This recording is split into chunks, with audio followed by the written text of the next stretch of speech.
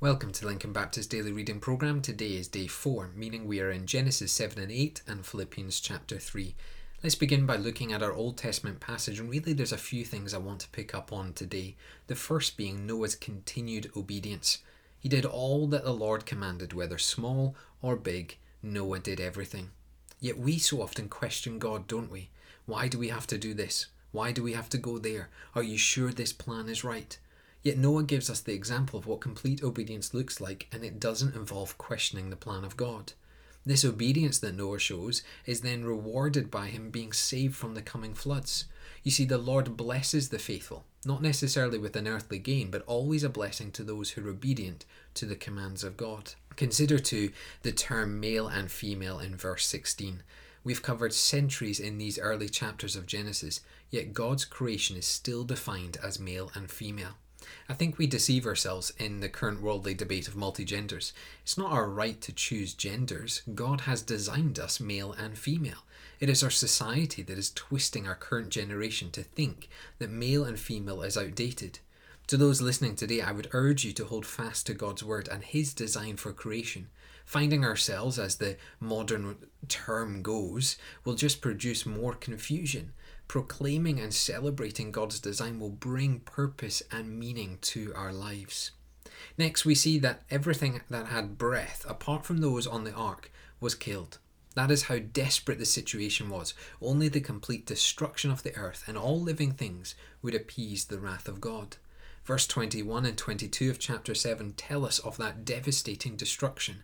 Now, I'll come back to the flood itself in just a moment, but for now, consider Noah's response when he's saved and he touches on dry ground in chapter 8 and verse 21. He worshipped God. How true is it that we often seek the help of God, and by his grace he grants it, and then we totally forget, either out of arrogance or ignorance, to return praise and thanks back to the one who deserves it. It's important to give honour to God for all he does. If we don't, we're in danger of using God like a genie in the lantern, giving us all our wishes, but never being grateful for what we are given. And that's not the God of the Bible. Now let's just go back one more step and go and return to the flood and the ark. I want you to take this in for a moment. It took about 75 years to build the ark, another 7 days to gather the animals, another 40 days of rain that was sent by God, another 110 days where the waters continued to rise, another 74 days before any mountains were visible, another 40 days before Noah sent out the raven, another 7 days then Noah sent out the dove, another 7 days until the dove was sent out again, yet another 7 days until the dove was sent out and never returned. Even after all of this, it was still another 29 days until Noah removed the cover of the ark, and then finally after yet another 56 days went by, they then left the ark.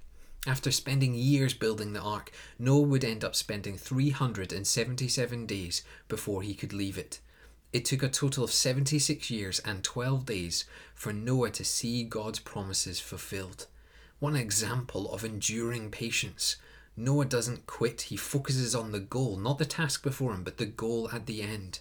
Warren Wiersbe writes, those times when you feel like quitting can be the times of great opportunity, for God uses your troubles to help you grow. I want you to really pay attention to Noah today. See his enduring patience, his loyalty and obedience to God, and see him as an example to live by. Let's head into our New Testament passage and into Philippians. In chapter 3, we have the wonderful testimony of Paul that is brought to the church in response to those who would deny salvation in the name of Jesus.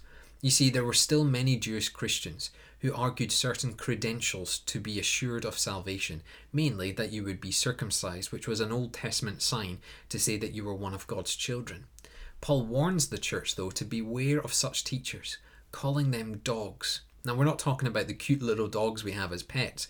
In the New Testament time, dogs were street animals who would attack anyone and eat whatever they chose. Paul was describing these false teacher Jewish converts as dogs, for all they were interested in was their sales and survival. To hit home the point even more, Paul shows that he had every credential under the sun. He is circumcised, from the right family, from the right background, with all the knowledge of Scripture and in high esteem amongst the Jews.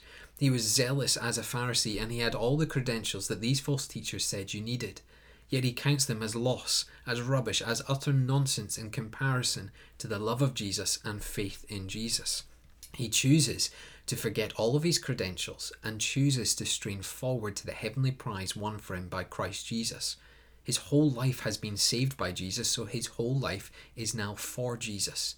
In verse 17, you have what might seem like quite an arrogant phrase, imitate me, yet it shows what discipleship is like with Jesus. We're to be an example of Jesus in how we live, speak, and think. If Jesus wouldn't do it, we don't. If Jesus did do it, we do it. You see, Paul is an example here.